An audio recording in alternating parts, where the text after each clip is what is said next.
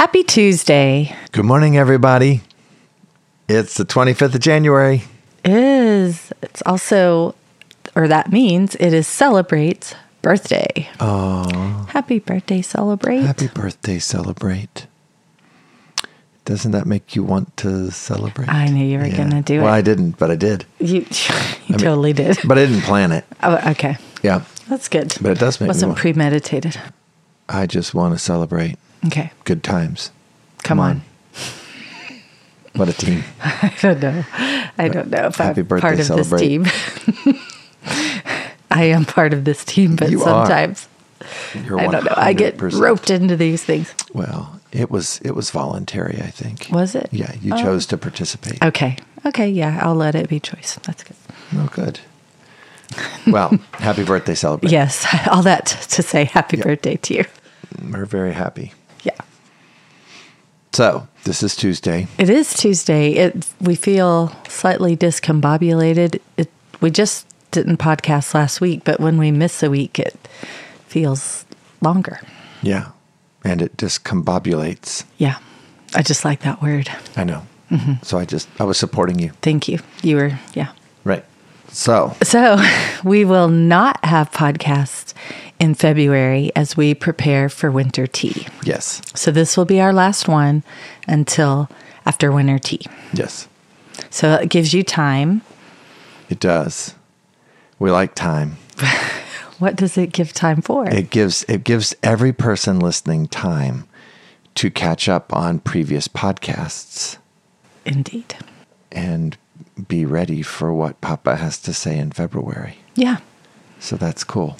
Yeah, it's the first time we've done it. That, just paused so that we could prepare for winter tea, and it feels nice. It feels like what he has for us to do. So we will miss you those weeks. We'll still be having to gather and live stream and all that, but we just won't have podcasts. Yes. And that's awesome because, I got to be honest, some of these podcasts have been pretty intense over the last 6 months. Yeah. And so if you've missed one, catch up. And if you need to re-listen to one, you get to do that. And you have weeks to do that. So that's hopefully everyone will get to and will respond to that. Yeah. But we will have live stream tonight. Yay. Yay. So that'll be nice. It is. I think it's always nice. Well, here we are. We are here. It's nice. Yeah. Have our tea. Oh, and Good morning tea to y'all. we have our Snoopy. We do, yeah. Mugs. We didn't switch back. During the holidays, we were using our Snoopy mugs instead of our morning tea. And Snoopy got an extra week. he did. Yeah, or two. Yeah, he's Good. cute. So, this week, there's some things Papa actually was talking about over a month now, probably weeks and weeks, 5 weeks or so. Papa's been talking about this, but it's been one of those, but I've just been holding on to, waiting for its timing. But there are some things that Jesus said in the Bible that, because it's Jesus, of course, we embrace them. We're so excited that Jesus said them, and we want to hold them dear. We don't want to discard something just because it's weird or just because it's different or just because we don't understand it, but we want to really take a look at it. And we also want to, if you will, be accountable to it because Jesus said it, and this is Jesus. So, but one of the ways to look at how things were 2,000 years ago is to understand who Jesus was talking to, what the world was like back then. And even though Jesus certainly spoke outside of time, we still understand he was talking to a particular people at a particular time. And so there is an application to them, and there's an application to us. And knowing that was happening, I think, is really helpful, especially when it comes to digesting some of the crazier things that we have to look at. And I love this. This is actually the kind of thing that I really dig because it's good to extract these and really look at them. So to get to the context of where we're going today, we need to understand that Jesus is always revealing our need for God. Jesus is always revealing that there's something in our hearts that is foreign to God, that's not God, that separates us from God. And if you know Jesus, then you know that what Jesus's motivation in this, as led by the Spirit and the will of Papa, is that we would know that there's stuff there that's separating us, and that the priority is not guilt or condemnation. The priority is for us to recognize that that's happening. And in this case, while it is 100% appropriate to apply this to what we're doing day by day, it's also very good to see the high level to this, specifically to what degree we judge. And I'm not going to read the classic judge ones, but I think there are some things Jesus said that truly reveal how we can judge ourselves and others. So listen to this awesome expression of Jesus in Matthew 5, starting in verse 29. So Jesus, and this is, this is classic, but let's just absorb it for a minute.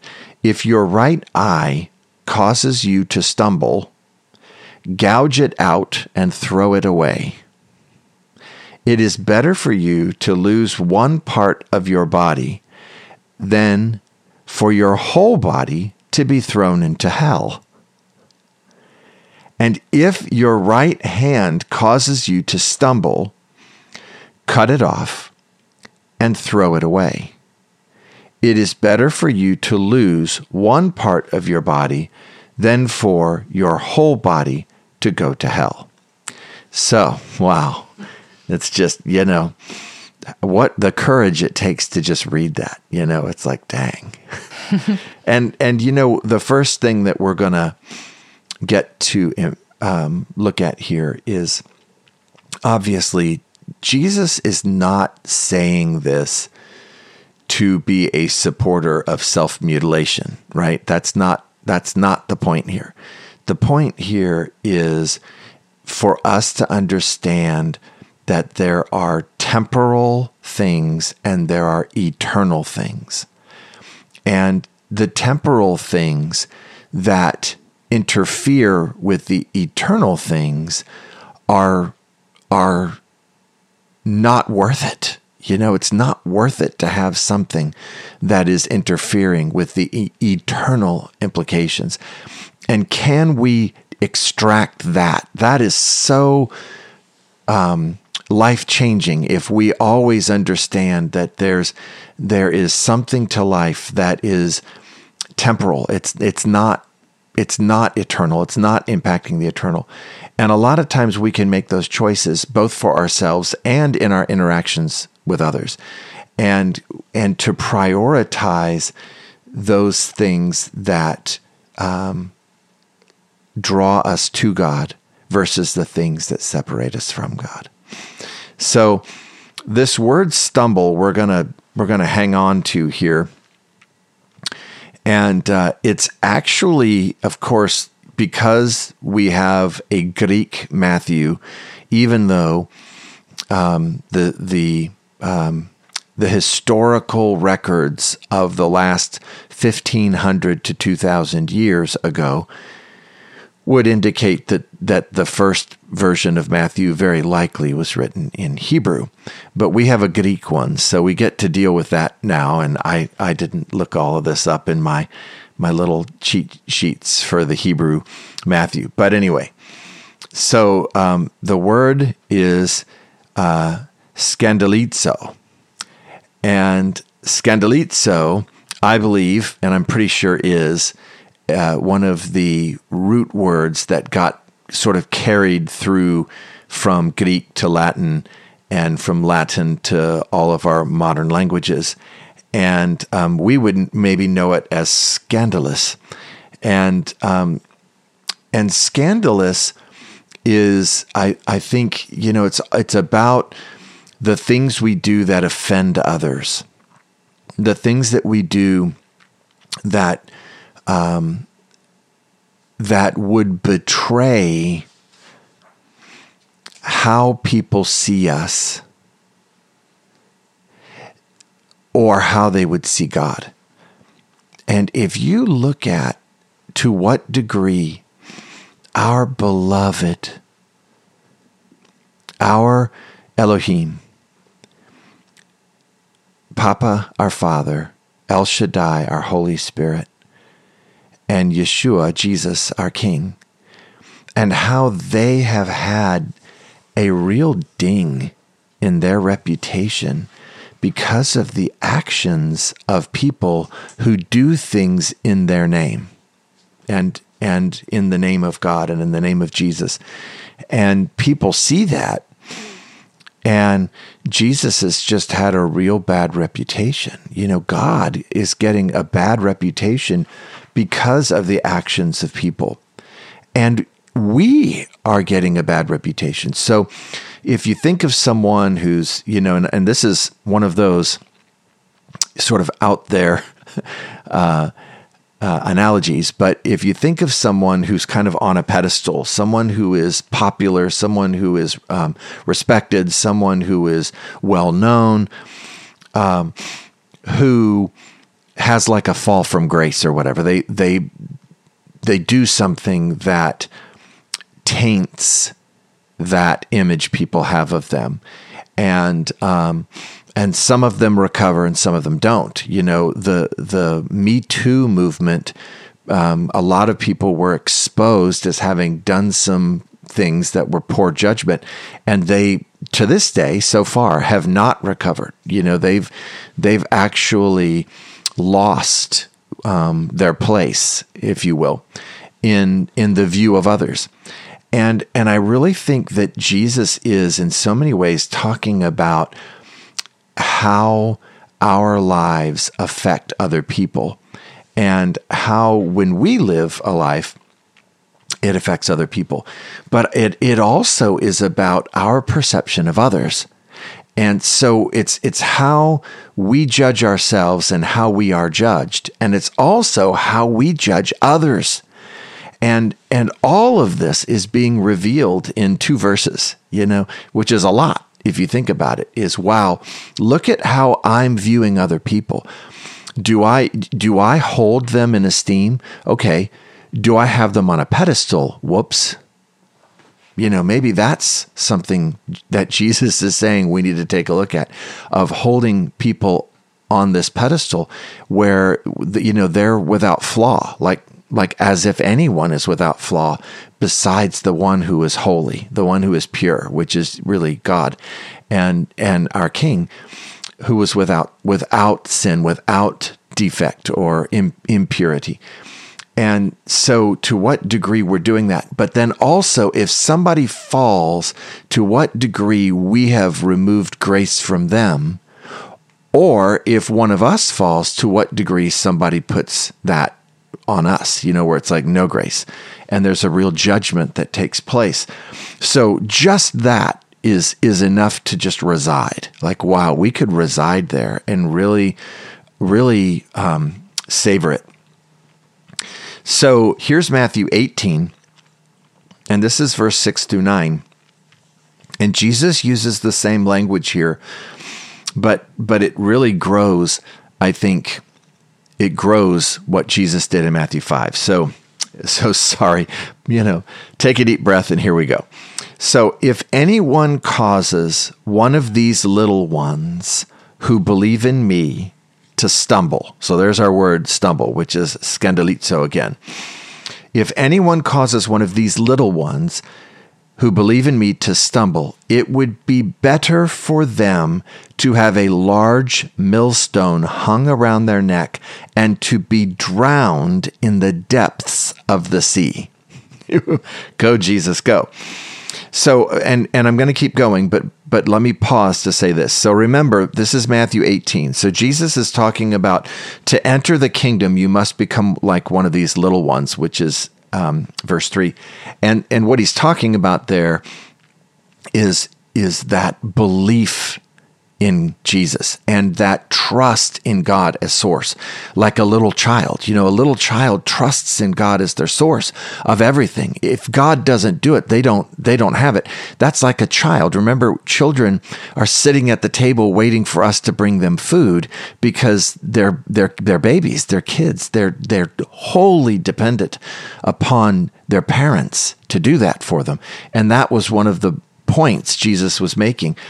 And also remember, 2,000 years ago, there was no religion of Christianity. It didn't exist when Jesus was alive. Of course, he hadn't even been crucified.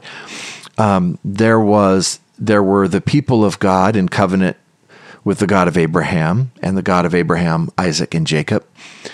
The people of God of the 12 tribes of Israel. But you didn't have Christianity. So for a little one, for someone to believe in Jesus, it was a big deal then. And that's a part of the context of the time. It's like, wow, I mean, this is not just someone who is a member of the religion. This is, of Christianity. This is not just somebody who goes to church. This is not just somebody who was raised in a Christian home. This is somebody who believes in him and it costs them something, right? And really in the context of this, somebody who sees God as their source of everything. Jesus is always setting aside how precious it is for us, all of us, to become people who believe in Jesus where there's a place of cost and where we choose God to be our source of everything. And what a big deal that is. That's like actually a very big deal. So Jesus is putting them in a place where they're on a journey towards betrothal.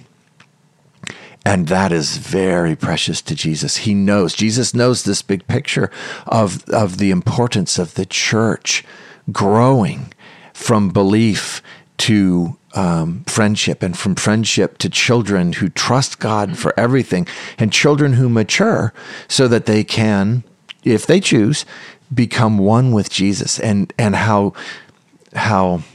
much of an ache there always was in Jesus' heart for that. And I'll continue here and then come back. So, woe to the world because of the things that cause people to stumble. So causes people to have that experience where they believe something and then there's a betrayal of that belief. Does that hit you? Mm-hmm. The betrayal of that belief. And so here's this little one who's depending in God. And then, so many times Jesus is talking to the leaders, which would be the Pharisees in this case, or the Sadducees later, and they're representing God, right? They are saying and doing things in God's name, but it's not who God is. It's not love. And when there's such a betrayal like that it's such a tragedy, And so Jesus sees this, woe to the world because of the things that cause people to stumble, or causes them to believe something and then have a betrayal and then stop believing. Woe to the world because these things are there. And Jesus says, such things must come. So they must come because all must have that light, that sets us free. We all want to be set free. But woe to the person through whom they come. If your hand or foot causes you to stumble, cut it off and throw it away. It is better for you to enter life maimed or crippled than to have 2 hands or 2 feet and be thrown into eternal fire. And if your eye causes you to stumble, gouge it out and throw it away. It is better for you to enter life with 1 eye than to have 2 eyes and be thrown into the fire of hell. So that's Matthew 18:6-9. So there's just so much in this. And the first thing any believer feels when they hear that is almost a condemnation. It's like a fear, like a dread that we're actually not saved by grace. We're saved by works. And so don't do that. Don't go there. That's not the point. The point in this is that Jesus is revealing the desperate need we all have for God. Jesus is revealing that in our hearts, that it is human nature to hide the things that would cause us shame, that would hide the things that we feel guilty about because we don't want to be exposed.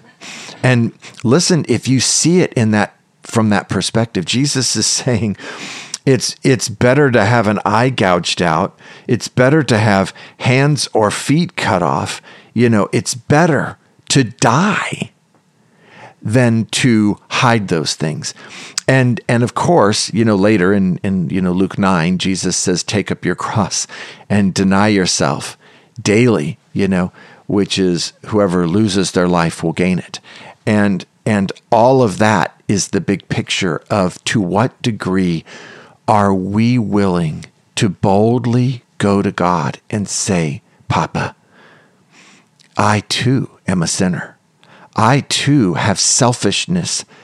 I too have all of the things that even the world, even I would see as deplorable, that I would steal, kill, and destroy, that I would have greed, that I would cause another person to go down in order to save myself, that I protect myself, that I promote myself, that I do all of these things in covenant with the God who is love that is not self-seeking, right? We have to just keep God is love, 1 John 4, verse 8, and love is not self-seeking, which is 1 Corinthians 13, in our forefront at all times, because we need to remember that selfishness separates us from God, but it also, hiding that selfishness, gives us a false celebrity. I'm not sure if I got that word right, but it's almost like when we hide our sin from God, which is really the point, is that we yield our hearts to the light of Jesus so that God can reveal the hidden sins, the secret sins, daily. That's part of our daily bread, so that God will reveal those things and we're free. And then we're set free from this, right? But we also aren't set up to be scandalizo, right? We're not being set up for a scandal because we've hidden those things. And, it's like that person who said to me 13, almost 14 years ago, I'm praying for them, I don't sin. What are you talking about? I don't need to repent of anything. I don't sin. And it's like, no, we all sin. We all fall short of the glory of God. And we want God to reveal those things. And, the grace of God is so wonderful because we go to God in the light of his presence and he will reveal our secret sins so that we can lay them before the Lord, so that we can walk the journey of daily bread, being healed of all of these things that are our hidden sin, our secret selfishness. So remember, God is not here to condemn us. That's not the point in any of that. The point is to rescue us. Today, just 3 days ago in the news, there was this popped up in one of my social media things, but it was sad. It was like, oh my Lord, this actress, very famous actress of the last 30 years, Oscar-winning, multi-Emmy winning actress, Regina King. Her only child is a son, and he committed suicide. And, I know there's a lot of theology out there about, suicide. And if you commit suicide, you go to hell immediately and all those kinds of things. It's a big question. But, one of the things that that kind of theology reveals is judgment, and there is such a coldness to the love of the world that's just getting colder and colder and colder. And this is not a time for any of us to allow that coldness to come into our hearts, but for us rather to see that that when we judge others, when we jump to that conclusion that a person who committed suicide is going to hell, or a person who died and had made bad choices, right? That we're just, oh, well, they deserved it. That word, they deserved it. Oh, my Lord, Papa, banish that word from our mouths, because who deserves, the consequence of sin more than me, right? I mean, isn't that the whole point of the kingdom of selfishness, is that we hide the fact that we have been selfish too? But, it's almost like you could take Matthew 18 and Jesus says it would be better to be drowned in the depths of the sea, because stumbling and causing another person to stumble is like, has the fruit of hell, right? The fruit of being consumed in the all-consuming fire of God. And, if you understand the burning lake of sulfur, if you understand the all-consuming fire of God, you know that the point of that is to purify us. The point of that is to set us free. And that's why we want to embrace that now, is we want to embrace the fire today and not be afraid of the fire when we die. And to never forget, and I think there are people out there that just need to hear, some of us, there are believers who have committed suicide. There are people of love who just loved like you've never known before, and they committed suicide, and you're like, what is that? And with a theology out there that they're in hell, I don't believe that. That's just, when I read Matthew 18, I read Jesus saying, no, that's not the case. That it is not their actions that condemned them, but it was their covenant. And so, for God so loved the world, he gave his only begotten Son, that whomsoever believes in him will not perish, but have eternal life. I mean, that, you have to keep everything Jesus said together in order to have the context of what he's saying. And even though I never would say, that Paul trumps Jesus, but I think that the Holy Spirit spoke through Paul. And so it's so crucial for us to complete everything we just read with Ephesians 2, verse 8 through 9. It is by grace you have been saved through faith. And this is not from yourselves. It is a gift from God, so that not by works we're saved, so no one can boast. And so don't hear Jesus's words through the filter of condemnation. Hear it through what Jesus is really saying to the church then and now. And that is for each of us to embrace the light. Let God reveal these secret sins, because it is the secret sins, the ones that we hide in darkness. That's the other kingdom. That the other kingdom is always constantly trying to use against us, so that we stumble, which is that scandalizo. It is that attempt of evil to get us to stumble, so that there is this big public devastation, and God gets a scar on his face, or we get a scar on our face. And don't worry about it. Don't let that, well, I did that, so, I'm done. That's not the case. Instead, let's embrace together the light. Be free. Create a culture where getting set free, not from, we're always trying to put it through the perspective of who hurt me, instead of the perspective of who did I hurt. And we did this a few years ago, Nothing Between Us, the ways that I have hurt you. And if we will embrace the light together in a culture where we recognize that we can live above the shame, live above the guilt, so that guilt doesn't hold us down and shame doesn't cause us to hide, So we don't, as you would say, dress up our shame in a tuxedo, which is pride, right? But instead yield ourselves to God, that we live outside of the possibility of scandalizo, because we've all sinned and fallen short of the glory of God. Guys, I have sinned. Guys, I sin. I fall short of the glory of God. I don't want to, but I do.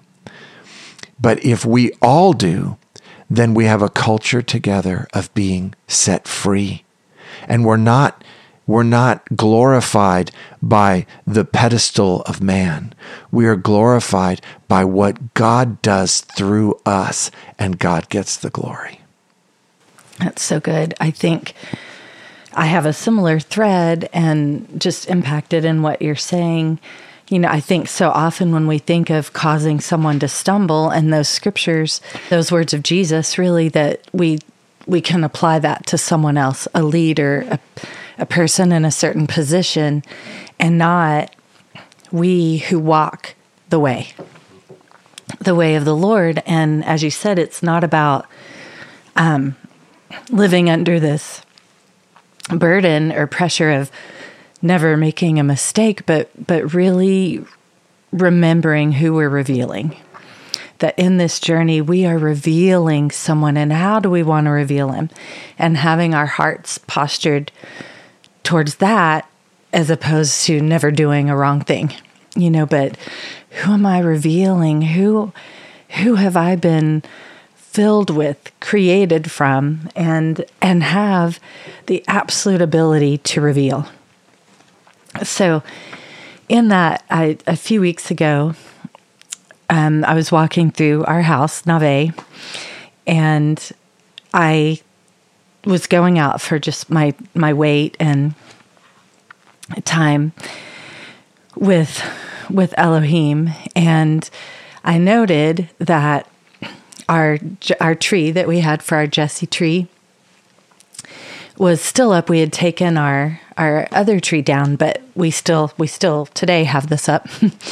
And the lights of it were reflecting in the window in such a way that it made it look like it was our full-size tree. And it was enough that I had to kind of look in the corner and be like, no, we took that down, because it looked so large and so much larger than it was.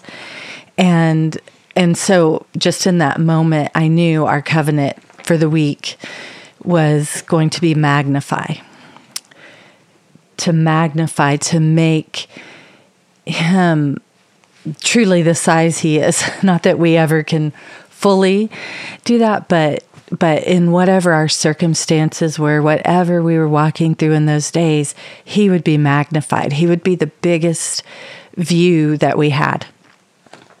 And so that did become our covenant of the week, and actually remained that through the next week, because it was so, it just moved our hearts so greatly that we wanted to just let him multiply the magnitude of it, So to magnify simply means to make great, to make the biggest thing, the biggest aspect of no matter what you're walking through or where you are. And so with the Lord, to make him great in our circumstances, or to reveal him in every circumstance that we have, whether wonderful, whether, the no good, horrible, terrible, very bad day that Alexander had,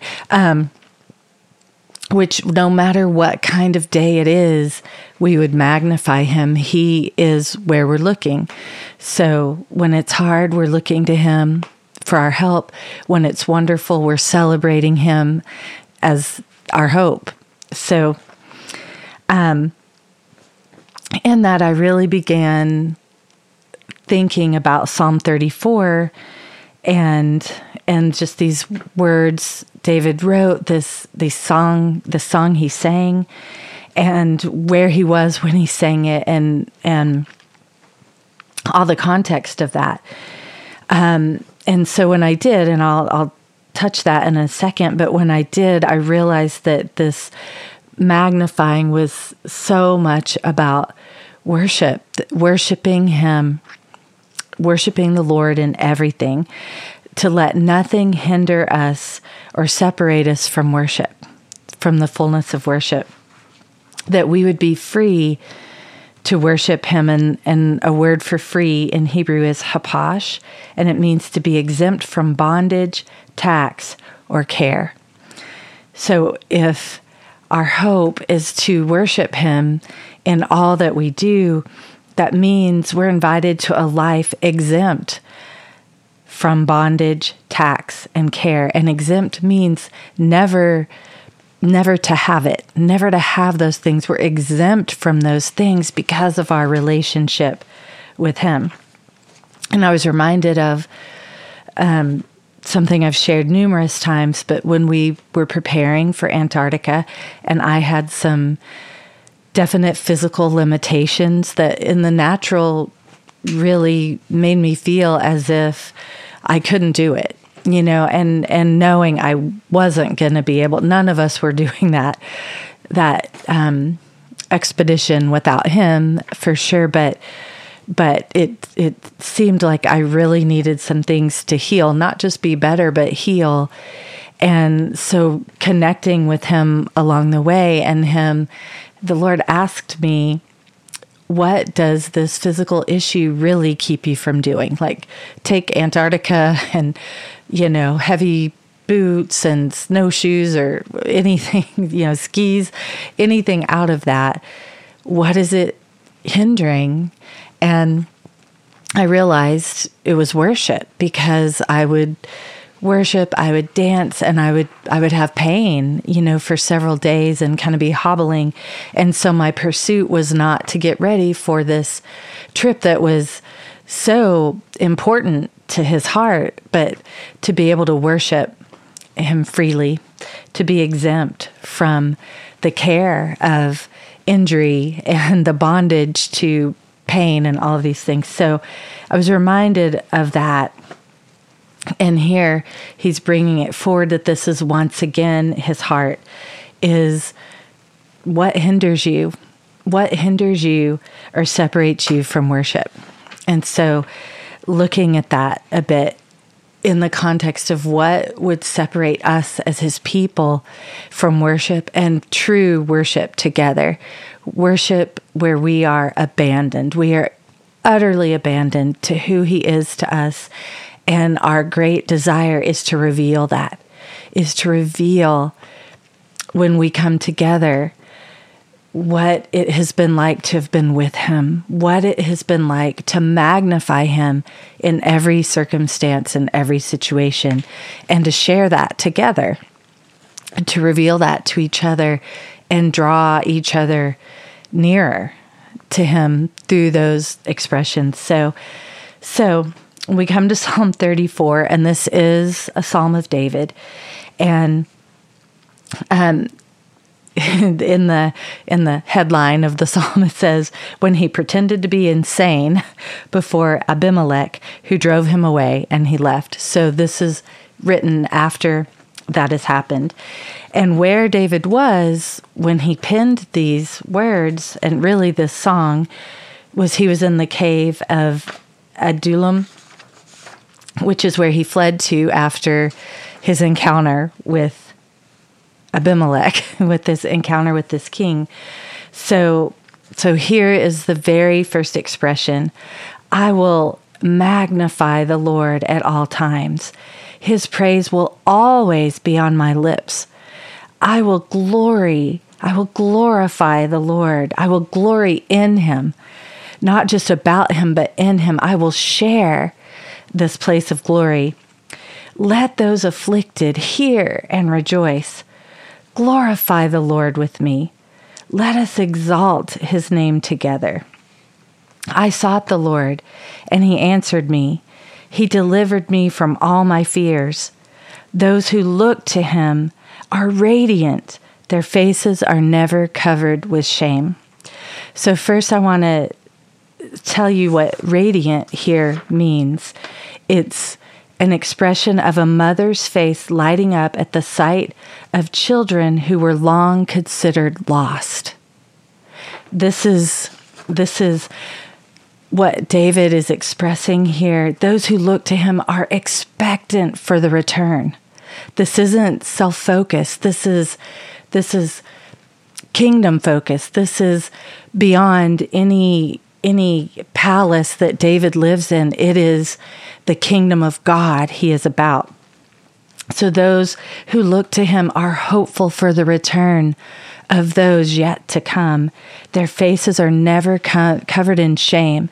Why? Because he will do this. He will bring this return. But in the returning, he wants a place prepared for them to come, for those who need to return. And those, we can't always, or shouldn't probably ever look at that as them. But how many times do we return? Whenever we miss his heart, whenever we are steeped in sin in some way, we have that invitation to return. And hopefully there's somebody with a radiant face welcoming us instead of, as you said, judging and condemning someone and declaring there's no return for someone. So David has, he has feigned madness and, gone through this process. Now he's in the cave after fleeing. And the story of that flight and the cave is also found in 1 Samuel 21 through 22. Begins in verse 10 of chapter 21 and then goes through chapter 22. So no matter what has happened, David's desperation was to not have a moment where praise wasn't on his lips, where he was not magnifying the Lord, where he was not revealing it was God who did it, where he was not revealing who had saved him and the beauty of being saved, how wonderful it is to be saved. And so that was his heart, right? David's heart was to praise continuously because he always knew who saved him. So even though David feigned madness, he wasn't foolish enough to give himself the credit. He wasn't foolish enough to believe that he had done that for himself, and he knew the enemy of his heart was fear. Here he is in flight from Saul, and he's continuously before the Lord and asking in all of this journey that we read about in 1 Samuel 21 on, is there victory? How is this going to glorify you? But also, is this the end? And it wasn't, there was fear in it, but it was also an expression of, I want your will. I want to walk in your will, in your way. And so the Lord kept saying to him, you're not going to perish at this. You're not going to perish. And he kept inviting David's trust. And so in the midst of the most incredibly pressurized time in his life, he made God great. He magnified him. And so here's something of great import. David was not in that cave alone. He enters that cave, and all of a sudden, here he is in distress, and he's choosing what to do in the midst of his distress. And all of a sudden, all these other people begin to come to him who are also distressed. And they have all different circumstances. David has been, called king, but he doesn't yet have the crown of that. And everything about it looks so unlikely. His life is threatened, all of these things. And so now all these other people come, these men come, and actually David's family came as well. And David went to the king of Moab and said, "Will you give them shelter? I don't want them to come to harm because of where I'm at." And so he gets them to safety and returns to the cave. And he's got these people gathered with him. And it says that they were all in distress. They were all under this great distress of some kind. So David has just come from a really, we can look at the fear he had in feigning madness, but that took great humility too, to lessen himself and then come from that and magnify the Lord. So now he's in this cave, and 1 Samuel tells us that at least 400 people in distress came and joined him.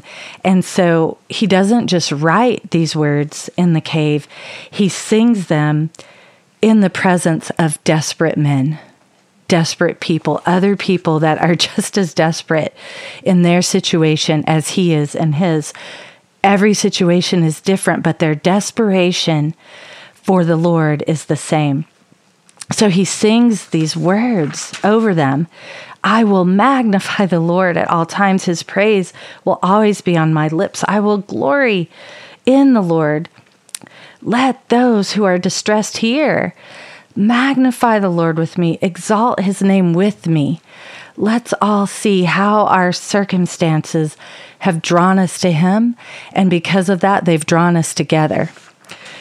David didn't sit and say, your problem isn't as big as mine, so why are you here? He drew together in that distress, and it became their distress. They began to share each other's distress and recognize the only place they could go.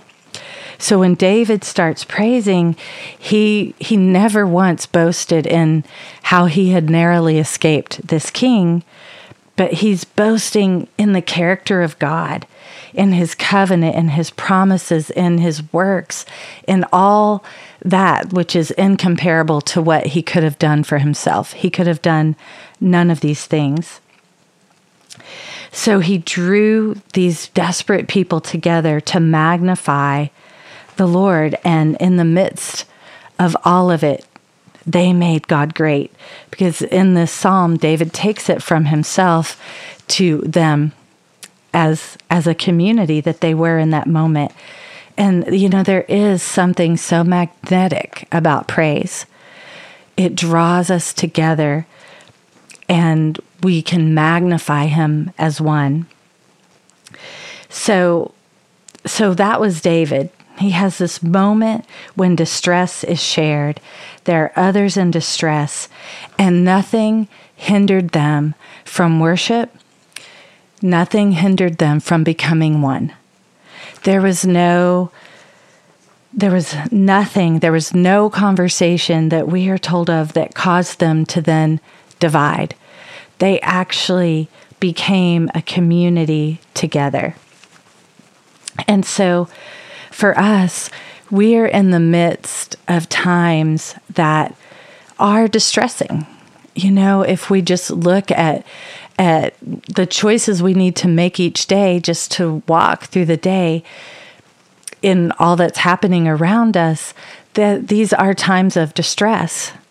And we have the same choice as David. We too have a place to be tucked away in the Lord, even though we're not hiding, but we're still hidden in him. We're not hiding from the world, but we're hidden in him for the world. And none of us want to be in a fishbowl, right? Like, that's not a comfortable feeling for anyone, to feel like your every move is being monitored, your every word is being weighed. It's just, that's not a comfortable place. But truly, there is a looking glass that if we would allow ourselves to be seen, it gives a greater view to the kingdom and the king And it comes through me. It comes through each of us. And so we can transition from the fishbowl that we don't want to the looking glass that we get to welcome, because it is going to be through us that he is seen. That we're a smaller tree of the tree, and the light that is upon it within that smaller tree reflects the fullness, the bigness, the magnitude of who he is and can be for someone else. So in this season, there's been an ache that's been awakened in the bride. And, the enemy, it would seem like he's really trying to keep us war-torn. With all of it, you just take that deep breath and it feels like there's another thing. And we can get very self-focused on that, the other thing that comes for us, and forget that there's another thing coming for everybody. There's something more that comes.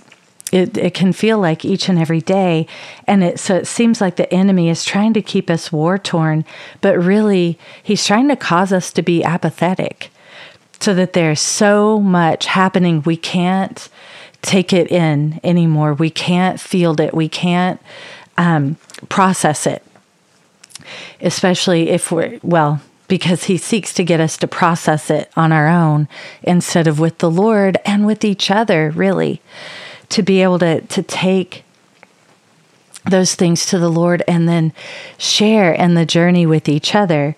So he wants to create an apathy, but there's an ache that the Lord has been awakening in his bride. And that is that we don't want these things to numb us. We want to be able to hear the cry of humanity. And so we're longing, the ache is really, we want to lay aside all the contention. We want to lay aside all these battles, the prejudices, the opinions, the errors. And we want to be heard as one, because a divided bride can't say as one with the Spirit, come to the Lord. We can't do that when we're divided. And so this ache within us that we're all feeling, the bride is feeling it, is for unity, is for oneness, is for peace. And these days can reveal our war inside us, or reveal that we do come in peace, because that's how he comes. We come in peace to draw together towards him. And if I have an ache, that ache is shared by who knows how many people across the world. It has its own uniqueness, but there is a similar ache, and an ache someone else has is shared by a magnitude of people as well. And we can try to kind of be with people that only have our exact same ache, instead of realizing we need that ache. We need the echo of it to say, I've never gone through that, but I care that you are. That's never been my experience, but I care that it's been yours. And we get to be anchored to each other's ache instead of trying to avoid it. And to be able to do that, we have to recognize where we're calling the ache pain, and we just want the pain to stop. And so we'll do whatever it takes to make the pain stop, instead of allowing that ache to echo and resound, so others recognize not the exact same circumstance, but the ache of the bride, and know that there's a place to be drawn to. There are radiant faces awaiting this joining, this oneness to come. And so, if the ache has become pain, or you feel it as pain instead of an ache, you'll know, because you won't really want to know fully what the Lord would say. You'll keep him at arm's length, because if he says it, it seems it'll make your pain greater, instead of recognizing he's answering the ache, because the ache originated in him. It will cause you to draw away from others because they couldn't possibly understand what you're going through. It'll cause you to isolate if you see it as pain instead of an ache that is meant to answer someone else's, to join with. So there begins to be this cry out to him that this is all of our distress. This is all of our peril. This is the situation we are all in, and we are one in this distress, which means we're one in his response to it, in his coming and moving us to a place to be able to see what his heart is. Not just to say, save us, but show us your heart. We want, as one people, to see what your heart is for this distress, for what we're walking through. And it takes us away from whether we should do this thing or that thing. And if I did this thing, then we're opposed because you did that thing. Saying that if you choose this in this circumstance, you're pro this or anti that. It's just all things that oppose us, and we can't say as one with the Spirit, come, which is what the ache is this oneness, this unity. And so if we can stop confusing our ache for him and what he can do and what he wants to do and how he wants to do it with us, and stop confusing that ache for pain, we'll stop pushing him and each other away and begin to come together in ways really we never have. And, it was not long after these moments in the cave, David with these others who were in distress and then delivered, they did come out of that cave. They came out, and then David cut the corner of Saul's robe, and he could have killed him. But his enemy wasn't Saul. It was his own fear. It was his own fear. And he had this moment where he realized it, where those around him are saying, take him out. Look, he's right there. Because, Saul comes in to the cave that they're in and takes care of business. And they could have taken him out. And David even regretted cutting the corner of his robe, causing any kind of harm to him. But then he comes out and he holds that corner. And we talked about the train and the temple recently in a podcast, but that was a tradition. When you conquered a king or a kingdom, you cut a part of their robe and you added it to your train. So the train that fills God's temple is about all of those who have come, who have surrendered to him. To him being the Lord of their lives. And so David in that moment was saying, I've conquered my fear. I'm not afraid anymore. I'm not afraid. If I was afraid, I would have had to kill you, because that would have been the only solution I could see. But my God gave me a different strategy. And it was to not be afraid, to let love rule, to let his heart be what actually would be what reigns in me. And so in that moment, Papa's train filled David's temple, and David's train filled God's. There was this victory that looked completely different than what David could have imagined. And he was able to say with that corner of that robe, I've conquered my fear. God's train fills my temple, fills the temple of me. So, just if we can recognize the ache and not try to cast it away as pain, as something we want to be rid of, and let it draw us together, and recognize if I'm aching about something, so is someone else, and we need each other's ache. And it leads to that place of magnifying him together. He begins to look bigger in every one of our situations. It's a shared testimony, and it's a wonderful thing. Well, an ache for oneness is, I think, of course, the most beautiful thing that there is. And does it ever reveal the selfishness in us? Because selfishness is what opposes oneness. Mm-hmm. Because there's, I think one of the great conquer for all of us is to be able to say, my inherent need to preserve my life. Mm-hmm. That reflex of, self-preservation, mm-hmm. When you're about, there's a threat and we all move, we jump away from the threat, that's a reflex. Yeah. And it's so embedded in all of us that's the pain, mm-hmm. that we call a pain. We feel as pain, but it's really an ache because we've crossed that threshold. That's just where we are. Where mm-hmm. the other train is the one that's heading right towards the station. Yeah.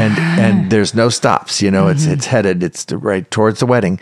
But that's the train that fills this temple mm-hmm. is us as one with the Spirit. And what's inhibiting that, what's keeping that from happening is we all have not yet, but get to make the choice of letting God touch that place of self-preservation mm-hmm. and understanding. And my mom said this a long 40, 50 years ago. My mom said this. She said, I finally realized that God wasn't trying to take something that eternal. Mm-hmm. He was trying to take something temporal so that I could have the eternal. Yeah. And so then it wasn't a take, it was an offer. Yeah. So now we offer to God the temporal. Yeah. Which is the self-preservation. It's not going to be there 17 trillion years from now. And we want God to take it, when we're not looking. It's like dying in your sleep. Mm-hmm. I want to go to sleep tonight, and God just reaches in my heart and takes it out. Yeah, please. But what really needs to happen is that we, as a people, all of us, individually and collectively, choose to give God our self-preservation. Yeah. And if we'll do that as a people, then the pain turns to ache. Yeah. We'll see the pain through the truth of ache, and we'll begin aching for everyone who has yet to make that choice. That's going to be in the bride. Yeah. When we push away from Him or each other, avoid each other, we're really avoiding the ache. And it is all about self-preservation. It's about preserving our life the way it is.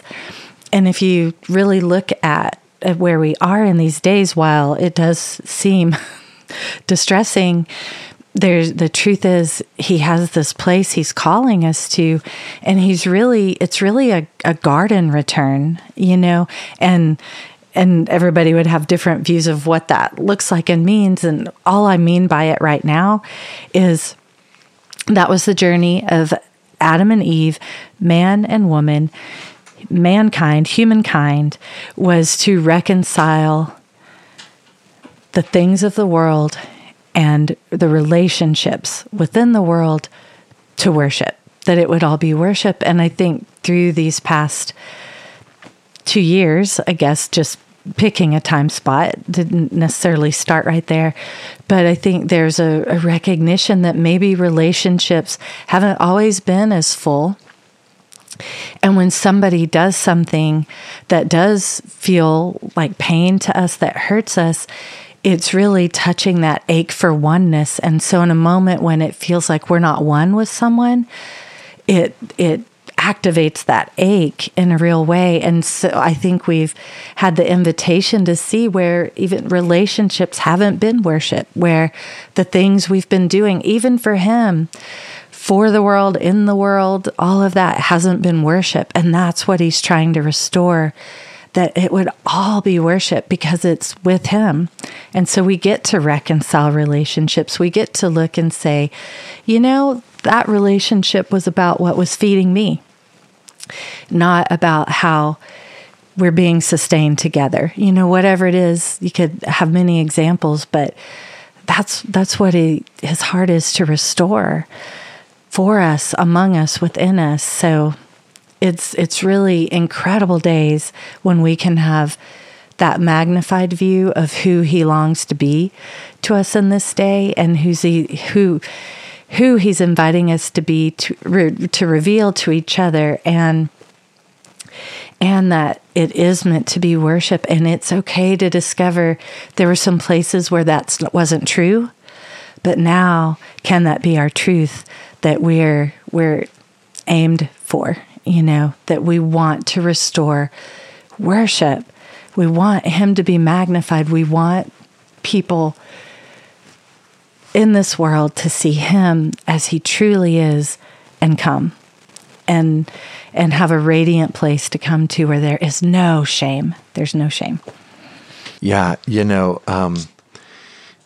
magnifying God is the greatest rescue that there is, because the whole point is that laying down self-preservation is impossible. It is impossible, which is why with man, with humanity, this is impossible. But with God, all things are possible, which means if we choose to lay it down, we've made ourselves weak by that choice. But when we're weak, who is strong? God is strong. Yeah. And we've magnified him by our choice of weakness, by choosing to lay down our self-preservation. It's a choice. But making that choice puts God in motion, because we've lowered ourselves. We've just been real, I don't want to be selfish. And my selfishness is not going to exist 17 trillion years from now. So I could pray that. Let's pray that right now. Papa, we choose right now to be weak so that you can be strong. We choose to lay down our self-preservation. We choose to take up our cross daily and deny ourself so that the self goes away. And even though, being very honest, our self is precious to us, but that is our manifestation of gouging out our eye, or cutting off our hands or feet, or putting a millstone around our necks and being drowned in the depths of the sea. That's our expression of it, is giving you our selfishness. And so we hand it to you. And we are weak. You are strong. You are magnified. We praise you together because when you are great, you do the impossible. All things are possible when you are magnified. And so we choose you. We raise you up. We ask you to be the God who receives our selfishness so that it can go to the eternal fire now. And we can have the resurrection of who we were created to be, a bride whose train fills the temple. Mm-hmm. And we may just need to feign madness once in a while, which simply means to recognize our thoughts have not been your thoughts and our ways have not been your ways.